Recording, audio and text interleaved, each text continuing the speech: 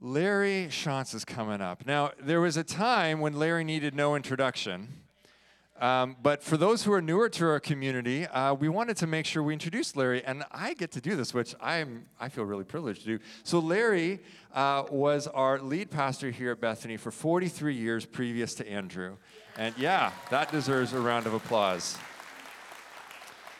Put up with Tom Francie that whole time, I think. Yeah. We all have a cross to bear. That's right. And you know, as a church, we are still benefiting from Larry and Sharon, and they're not the only ones, but we're highlighting them today, who continue to serve here in our community, and we have the privilege of having Larry share and serve us today. So thank you, Larry. Thank you. Great to be with you. It really is. I am so thankful that I am able to make this my church home. Yeah, and that's one of the amazing things about that whole transition is I got to stay, and I'd be lost without you. I also want to say something about compassion. It is one of the neatest ministries. We have sponsored 2 kids in El Salvador. One graduated. On the mission trips to El Salvador, we got to visit them, and it's amazing the difference that compassion makes. And the thing I love about compassion is they do it all through the local church. And that makes a huge difference. Anyway, welcome to those who are watching online. Good to have you with us. Andrew's just finished a series on the art of belonging, and so I thought I would piggyback on that and talk about longing for home. A guy by the name of George Carlin, he was a stand-up comedian, did an analogy about the difference between football and baseball. We're into the World Series right now. My team's been losing. And we're into football. But the 2 sports are incredibly different. Football tends to be much more martial, and baseball tends to be much more genteel. And it's going to get us into our topic this morning. So what's the difference between baseball and football? Carlin says football is played on a gridiron. Sounds kind of harsh, doesn't it? Where baseball is played in a park. Kind of a fun place to go. Football players wear helmets. Baseball players wear caps. In football, there's a specialist who comes in to kick something. In baseball, there's a specialist who comes in to relieve someone. Football has a 2-minute warning. Baseball has the 7th inning stretch. Football has sudden death if it's tied. That sounds kind of ominous. Baseball gets extra innings. Not just innings, but extra innings. In football, a runner will give you the stiff arm. In baseball, the runner gets the slide. It's kind of fun. But the biggest difference is that in football, the object is military.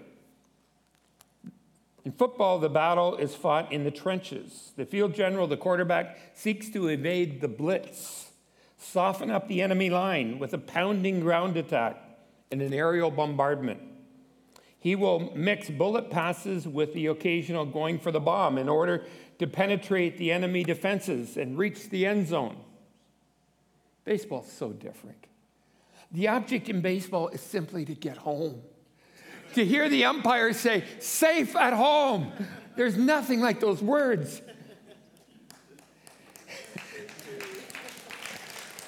I don't think there's any word in the English language that evades more thought and is as powerful. It's just that one little word, home. It can fill your heart. It can make you smile. It can make you cry. I don't care how old you are. I don't care how independent you may be. I don't care how much you have achieved. That little word touches the absolute deepest place in the human heart, the word home. You know, we just had Thanksgiving a few weeks ago, and many of us went home to celebrate Thanksgiving. We got to together on my brother's farm. There were over 40 of us. And we all ate in the same old farmhouse that was part of my ancestors. It's been in our family now for over 150 years. We got to pick pumpkins and just elicited so many memories. And I'm so glad that my kids and my grandkids can be part of that whole story. But sometimes when we get together as a family, it's not all that great. I heard of somebody who went home for Thanksgiving and he came back and booked a 2-hour appointment with his therapist. Sometimes the home that we long for and the home that we have is very different. There's a gap. And sometimes the gap can be very big and very painful. There's so much interesting language around homes. We talk about broken homes, homes that get broken because there's a longing for home inside of us that no home in this world can satisfy. And the Bible has a lot to say about homes and our longing for it. So today we're going to talk about why we long so much for home. What is it about that word that touches us so deeply and elicits so many emotions? Today I want to talk about 3 critical movements in the history of the home and the family that we find in the Scripture. The first is that God ordained the family from the very beginning. Secondly, humans rebel against God's plan for harmony. And third, Jesus redefines family by creating a brand new family. So in Genesis chapter 2, we read about the fact that it was God that ordained the family. The Lord God said, "It's not good for man to be alone. I'm going to make a helpmate suitable for him." So the Lord God caused the man to fall into a deep sleep, and while he was sleeping, he took one of the man's ribs, and then he closed up the place with flesh.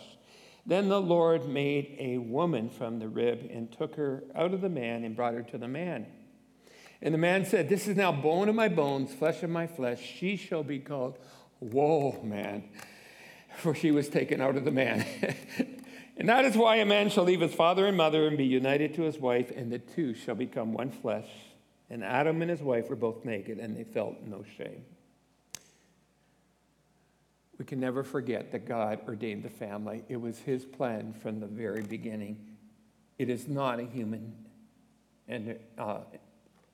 invention. So I want you to think about that with me.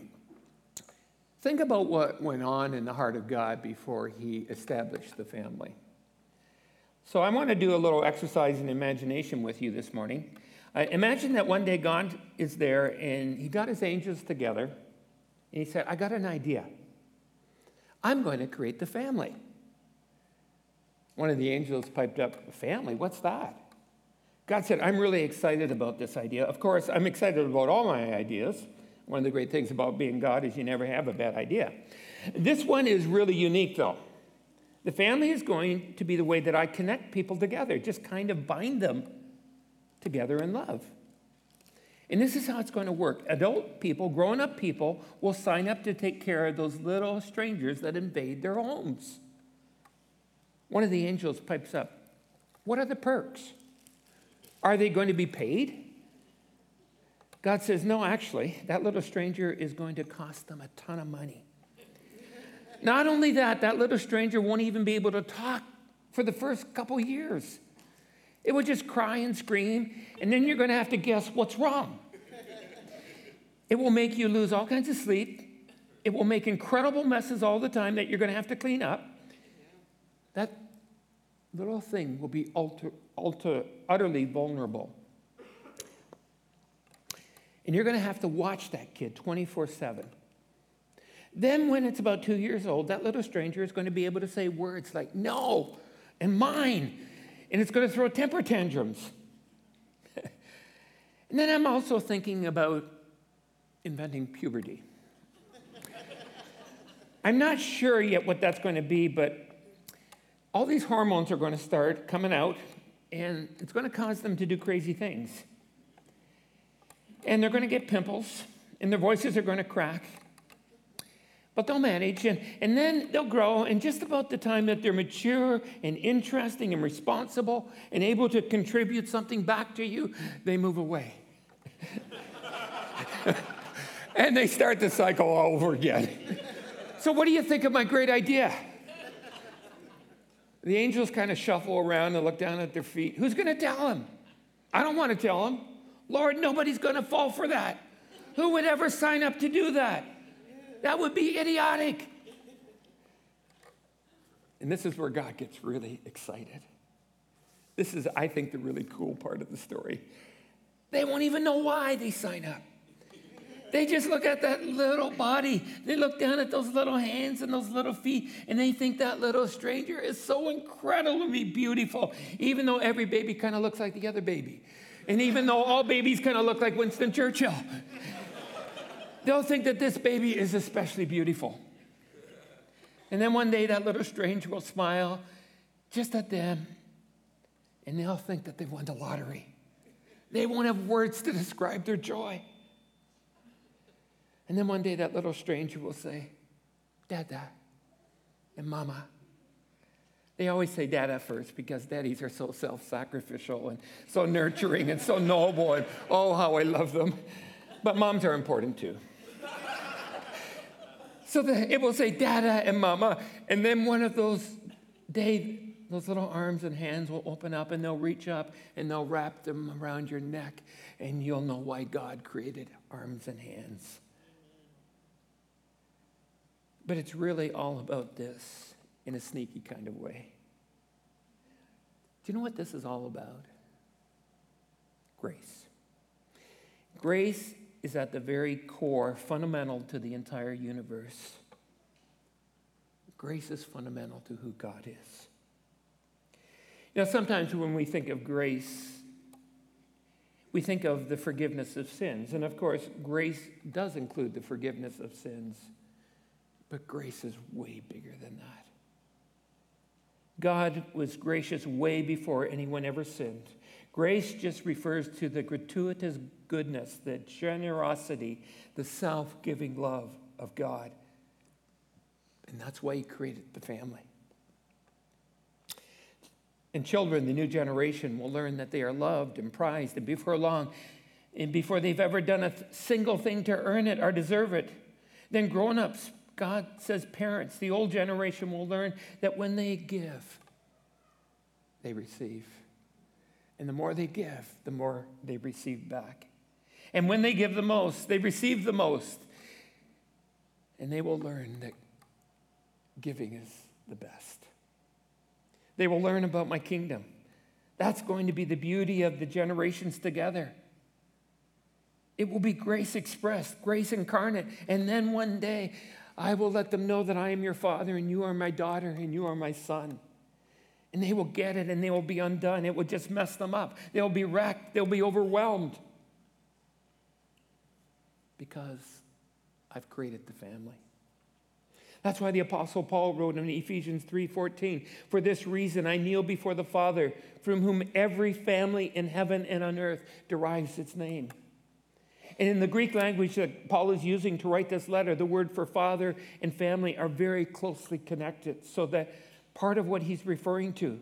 But beyond that, there's the whole idea of the family, the character, the name of the family is the expression of the character, the love, the grace of God. It's a reflection of who our God is. And that's why Paul goes on in that same chapter of Ephesians 3 to talk about being rooted and established in love. And that's what families do. They have the power together with all God's people. All this great family to grasp how wide and long and high and deep is the love of God for you and for all of us. All you've ever wanted. And that's the first movement of the family. And if you want to know why family goes deep to the heart of every person here, no matter how old you are, why it evokes and touches longings and hopes and dreams inside all of us that no other word does, this is where you start. The family is God's idea, and it's meant to express, to mirror the ultimate spirituality, the ultimate truth of the universe.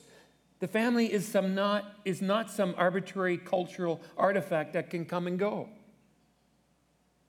The family is not just some biological mechanism that happens to be handy way to pass on DNA to the next generation. It's a divinely ordained idea. God created the family to be a reflection of his character and the manifestation of his kingdom and the vehicle of grace. That's the family. There's never been an idea like it. It's an incredible moment. But then comes chapter 2. are 3 of Genesis, the second movement, the second critical movement of the history of the family. And this isn't so good. And we come upon it in chapter 3 of Genesis. The man and his wife heard the sound of the Lord God as he's walking in the garden in the cool of the day, and they hid. First time they hid from the Lord among the trees of the garden. And the Lord called out to man, "Where are you?" And he answered, "I heard you in the garden, and I was afraid because I was naked. So I hid." And then God said, "Who told you that you were naked? Have you eaten of the tree that I commanded you not to eat from?" And what did the man say? "Yes, I did. It was my responsibility. I'm sorry. Put the heat on me." Not so much. The man said, "It was the woman, the one that you put here with me. The only other human being in the world." And the man blames her. And notice he doesn't even call her by his name. He doesn't call her Eve. He says, "It's the woman." That's what families do when things are going south. You know what that son of yours did today?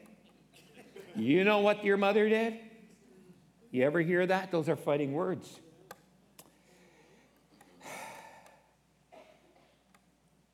There's a blame that's going on. It's the woman, God, that you gave me. She gave me the fruit. What was I to do? Can you imagine later when Adam and Eve were debriefing this moment? Do you think that Eve came to Adam and said, "Adam, I just want you to know, I am really glad that you took for your courage in pointing out to God that it was my fault, that I gave you the fruit. Thank you so much for letting God know that." No. Blame and deceit and cowardice and denial and unresolved conflict. That's all starting here. And we see that in our families. I see it in mine. This is where it started. And there's far-reaching ramifications of the fall of man that we read as you go through the rest of Genesis chapter 3. And let me just summarize it. What are the far-reaching ramifications of the fall? First of all, man is out of harmony with God. Now he hides himself from God. Before he was in fellowship. He's out of harmony with creation. Now there's thistles and thorns, and he has to labor by the sweat of his brow. And there's so many things in creation that go against what God wanted it to be. Man is out of harmony with each other. There's psychological disharmony. Adam and Eve blame each other. Man is also out of harmony with himself. There's psychological disharmony because now he's ashamed. He covers himself up. And finally, there's the ultimate penalty is death, which now enters God's creation. And they're banished from the garden, and they're not allowed to eat of the tree of life. And we don't read of the tree of life again until we come to the book of Revelation. And when man is redeemed from his fallen state, he's then able to eat of the tree of life. But as Paul said in Romans 8, all creation groans to be delivered from the oppression of the curse of sin. And then if you read the book of Genesis, one of the things that is going to strike you when you read it, it's the story of families. It's not what you'd expect. It's not the story of great nations or armies or organizations. It's families. It's played out in that sphere. Not on battlefields or courtyards or palaces. It's played out in the home. The story of families. Not just families, but now deeply dysfunctional families. The first family we come in contact with is Cain and Abel. Two brothers who are incredibly jealous, Cain of his brother. You talk about sibling rivalry. He kills him. And then there's a murderer called Lamech who comes along and introduces polygamy to the human race. And then one of the heroes of Genesis is Noah, the guy that built the ark, saved his family. But he gets drunk after the flood. And when his son sees him disrobe, he pronounces a formal curse on that son. Noah, the most righteous person in his generation, kind of sets the bar low. And then there's Abraham. God comes to Abraham and makes a covenant and says, Abraham, through you, I'm going to bless you. And through your seed, all the nations of the world are going to be blessed. Abraham. And then Abraham, in a famine, goes down to Egypt, and the Pharaoh notices how beautiful his wife Sarah is, and she's fair. And what does Abram do? He says, "Oh, that's not my wife, that's my sister." He's afraid that a powerful man like the Pharaoh is going to want his wife for his harem. And then when they don't have the child that God promises them, they take things into their own hands. And Abraham lies with his maidservant, Hagar, and that produces a son. Of course, two women don't get along in the kitchen very well. And eventually, Sarah and Abraham abandon their son and the son's mother. And then you have Lot. You talk about a dysfunctional family. I won't even go into that. And then Abraham, son of promise, Isaac and his wife spend their lives playing favorites with their two sons, Jacob and Esau. Jacob, with the help of his mother, deceives the dad, cheats his brother out of his birthright. And his brother ends up hating him so much he wants to kill him. And Jacob has to run for his life to another land. And he ends up marrying two women. And he has children from both of those women as well as their servants. And he favors one of those sons among all the other 11 sons that he has.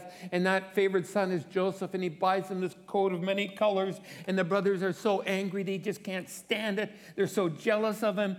And they end up selling him as a slave into Egypt and lying about it and covering it up for years and years and years. Anybody feel better about your family now? This is the kind of stuff that Dr. Phil has on his show in the afternoon. And this is just the first book of the Bible. The writer to Genesis doesn't try to cover this up because, you see, there's never been a golden age of the family because families are made up of little sinners who become big sinners. That's what they are. One other thing that's important to notice. It's through these strange, dysfunctional, messed up, wackadoo families that God is present and working to keep the dream of redemption alive. It's with those families that are laid open before us in all their humanity and brokenness. And one of my life verses is found in Genesis 50, verse 20, where Joseph confronts his brothers after dad has died. And they think, the brothers think that Joseph is now going to expel his revenge on them. And Joseph says, "You meant it for evil, but God meant it for good." What a great moment. I love the genealogy of Jesus that we find in Matthew's gospel. You talk about messed up families. You see, Jewish genealogies usually don't have women. But in the genealogy of Jesus, there's 5 women. And what 5 women does God choose to be in Jesus' genealogy? The first is Tamar. Tamar is the daughter-in-law of Judah, one of the sons of Jacob. And because Judah doesn't provide a husband for her after her husband dies, she deceives Jacob and lies with him and produces an offspring. And that offspring is part of Jesus' genealogy. And then we have Rahab. Rahab is a prostitute living in the city wall of Jericho. And she helps the Israelites, and she converts and becomes an Israelite, and she produces offspring that is in the genealogy of Jesus. And the next one is Ruth. Ruth isn't even an Israelite. Israelites are not supposed to marry foreign women. She's a Moabite. And she's found in the genealogy of Jesus. And the next one is Bathsheba. Bathsheba's the one who had that affair with Solomon. And out of that affair comes a child. Solomon, David. And they produce Solomon. And out of that becomes part of the genealogy of Jesus. Can you believe it? What's God trying to tell us? He's a master at redeeming brokenness. The church is not a place for successful, together, healthy people to come together and smugly congratulate themselves on how great they are. No, it's a place for people and families that are broken and marred by sin to come and confess our need for God, to do what only God can do and turn our families over to Him because we are not God. And you are not God. And our family's not God, and we can't do it without Him. Sunday school teacher was teaching her class of grade 5 and 6-year-old kids the story of creation in Genesis. She asked one of the little kids, Michael, to stand on a ladder, and he was supposed to shine the flashlight down at just the right time and say, "Let there be light."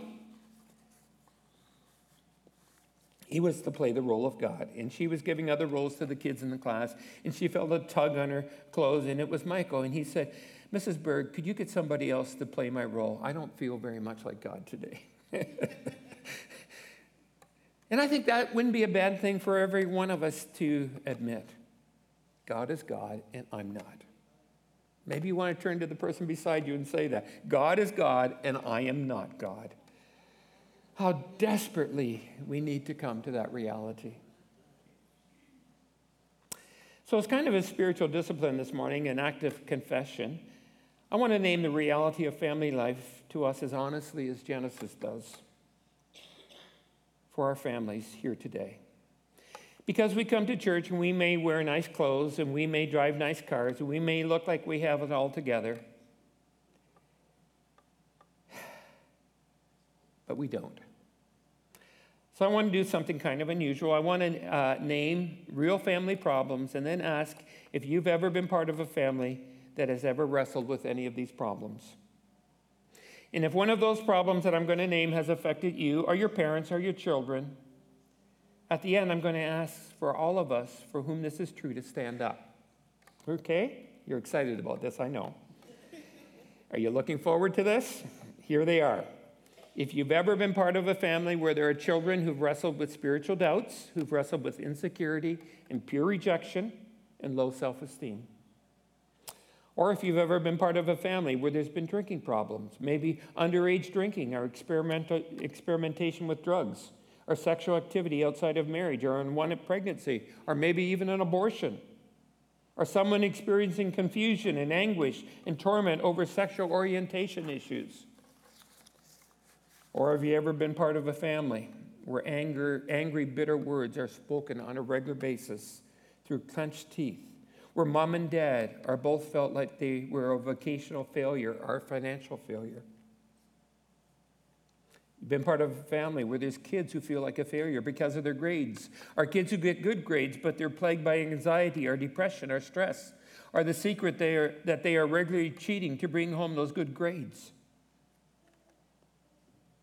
Been part of a family where people come to church but have a spouse who stays at home and they wonder if they're really welcome here. Or a family where there's a married couple who comes and sits together and looks like they have it all together, but they have had no intimacy for years and nobody knows. Or people who've been through the pain of divorce. Or people who have never married and wonder if they really belong here, or if this is one of those places where you have to be married to be really on the inside. Our families that have been rocked by sexual unfaithfulness or emotional affairs and even betrayal. Our families when parents feel like a failure because they have a son or daughter who's far from God and now is far from them. Or there are sons and daughters who feel like a disappointment because they have a parent they could never please no matter what they did. It was never enough. Or a childless person who hears parents complaining all the time about their kids and parenting and wonders why God keeps breaking their hearts by not giving them a little life that they could treasure. If we are going to be family together, we're going to have to dethrone the idol of pride and image and appearance. We just got to dethrone it. We've got to name our brokenness. So today, if you or your parents or your children have been hurt by any of those problems, I'm going to ask you to be brave enough just to stand where you are right now. Would you do that for me? Yeah. Just stay standing for a moment. Look around. I'm standing too. And I want to ask you to remember this picture when we gather together in other places. Just look around. Remember this moment. And I just want to say a word to everyone who is standing. If you've messed up, if you've fouled up, if you feel like you're a failure, this is your place to be. This is where you belong. Welcome home. Okay, you can sit down now. Thank you. And for those of you who didn't stand, no. I'm kidding. You see, it's pretty much all of us. And it leads us to the third moment of the family, the third great moment. In the third great moment, there's hope. There's redemption. It's the third critical movement in the history of the family. Because a man by the name of Jesus, a God-man, comes. There's never been anyone like him. He's divine fully, and he's human fully. And he gives hope. It's very interesting. Jesus came from a family. He didn't have an earthly father. A virgin conceived and gave birth to a son, and his name was Emmanuel, God with us. But he had a family. There were other brothers and sisters who came after him. And they had issues like any other family. And he's the only one who's perfect. Can you imagine having a perfect brother? It would create some problems. And so there's some stuff going on here. And at the age of 30, Jesus heads out on his earthly ministry. He's been part of a family and siblings and parents and all the struggles that families have, and they're looking at him, and what's he doing? He's now hanging out with sinners. And he's offending the religious leaders of the day. And the respectable people don't like it, and they don't like it either. It's not reflecting well on them. So there's a very interesting place in Mark chapter 3, verse 23. Look at what it says. When Jesus' family heard about this, what do they hear about? They're hearing about his public ministry.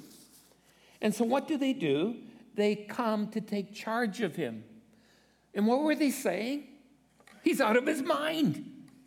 This is Jesus. He's out of his mind. You think that played well? Maybe they were concerned for his safety. I don't think so much. I think they were more concerned about their family's reputation. It was going to get trashed. People were looking at them kind of weird because of what Jesus was doing and the people he was offending. So they're going to do this big intervention. And literally, they're going to pull him out against his will. So the people tell Jesus, your mother and brothers have arrived. Standing outside, they sent someone to call him in. A crowd was sitting around him, and they told him, your mother and brothers are here looking for you. Notice Jesus' response. Who are my mother and brothers? Then he looked at those seated in the circle around him and said, here is my mother and my brothers and my sisters. What a response. What's Jesus doing here? Jesus is redefining family. This is the third critical moment in the history of the family. He's starting a brand new family. He's saying all human beings who love God and anyone who wants to be can be part of this family. And that means they will become brothers and sisters with each other, and they will be committed to each other in love.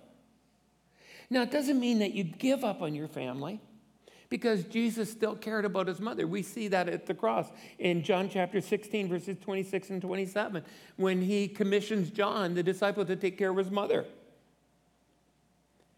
But he says there's going to be a new kind of family. And what are the characteristics of this new family that Jesus is creating? He says in John 15:12, my command is simply this, that you love each other as I have loved you. In John 17:20, he says, my prayer is not for them alone. I pray also for those who will believe in me through their message, that all of them may be one. Father, just as you are in me and I am in you, may they also be in us, so that the world may believe that you have sent me. I've given them the glory that you gave me, that they may be one as we are one. I in them and you in me, so that they may be brought to complete unity. And then the world will know that you sent me and have loved me, even as you love them, even as you have loved me. Wow. And this is not just true spiritually. It's also true emotionally. It's true relationally. It's true psychologically. This is a brand new reality. There's never been a family like this before that transcends status and gender and background and nationality and age and generation and language and skin color and culture. And it happened. I love the description of the early church in Acts chapter 2, verse 42. Listen to what he says.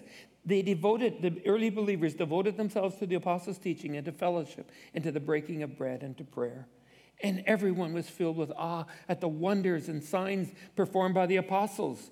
And all the believers were together and had everything in common. And they sold property and possessions to give to everyone in need. And every day they continued to meet in the temple courts. And they broke bread in their homes and ate together with glad and sincere hearts. And they praised God and they enjoyed the favor of the people. And their number increased. Wouldn't you love to be part of a group like that? We are the family of God. The family that grew and continued to change the world and continued to change everything. Paul describes it in Galatians 3:26. So in Christ Jesus, you are children of God through faith. For all of you were baptized into Christ, have clothed yourselves with Christ. There is neither Jew nor Gentile, nor slave nor free, nor is there male or female. What? You are all one in Christ. You are all children of God. You are co-heirs with Jesus Christ. 1 Peter 3:8. And now this word to all of you, you should be like one big happy family, full of sympathy toward each other, loving each other with tender hearts and with humble minds. The third movement is the church, the family of God, that will continue to grow and continue to impact this world. In fact, I love what Jesus says on the last day of his earthly ministry when he met the disciples in the upper room. Not only is this an earthly family, it transcends this present age. He says, don't let your hearts be troubled. John 14, you believe in God, believe also in me. My Father's house has many rooms. Does that sound like a home? If it were not so, I would have told you, I'm going to prepare a place for you. And if I go and prepare a place for you, I'm certainly going to come back and take you to be with me also, so that you can be where I am. And that's why we get to eat of the tree of life in the book of Revelation.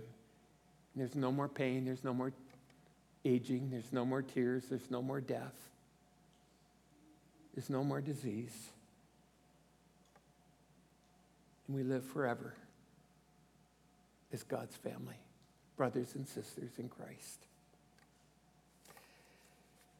Lord God, thank you so much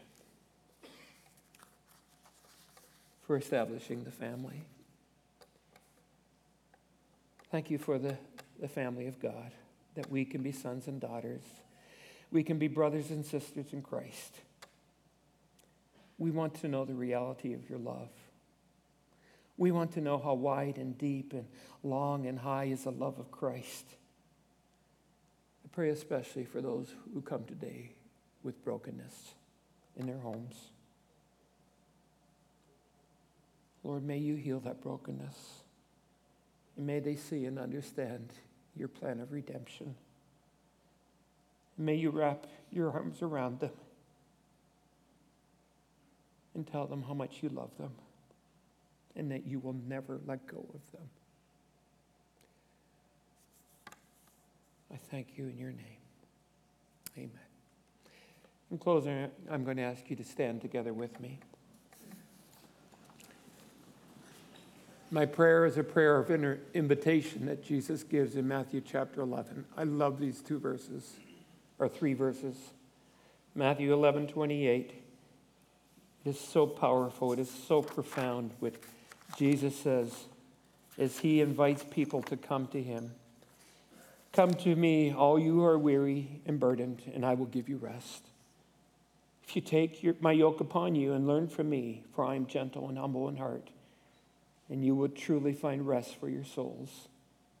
For my yoke is easy and my burden is light. May you come to Jesus. And all God's people said, Amen. God bless.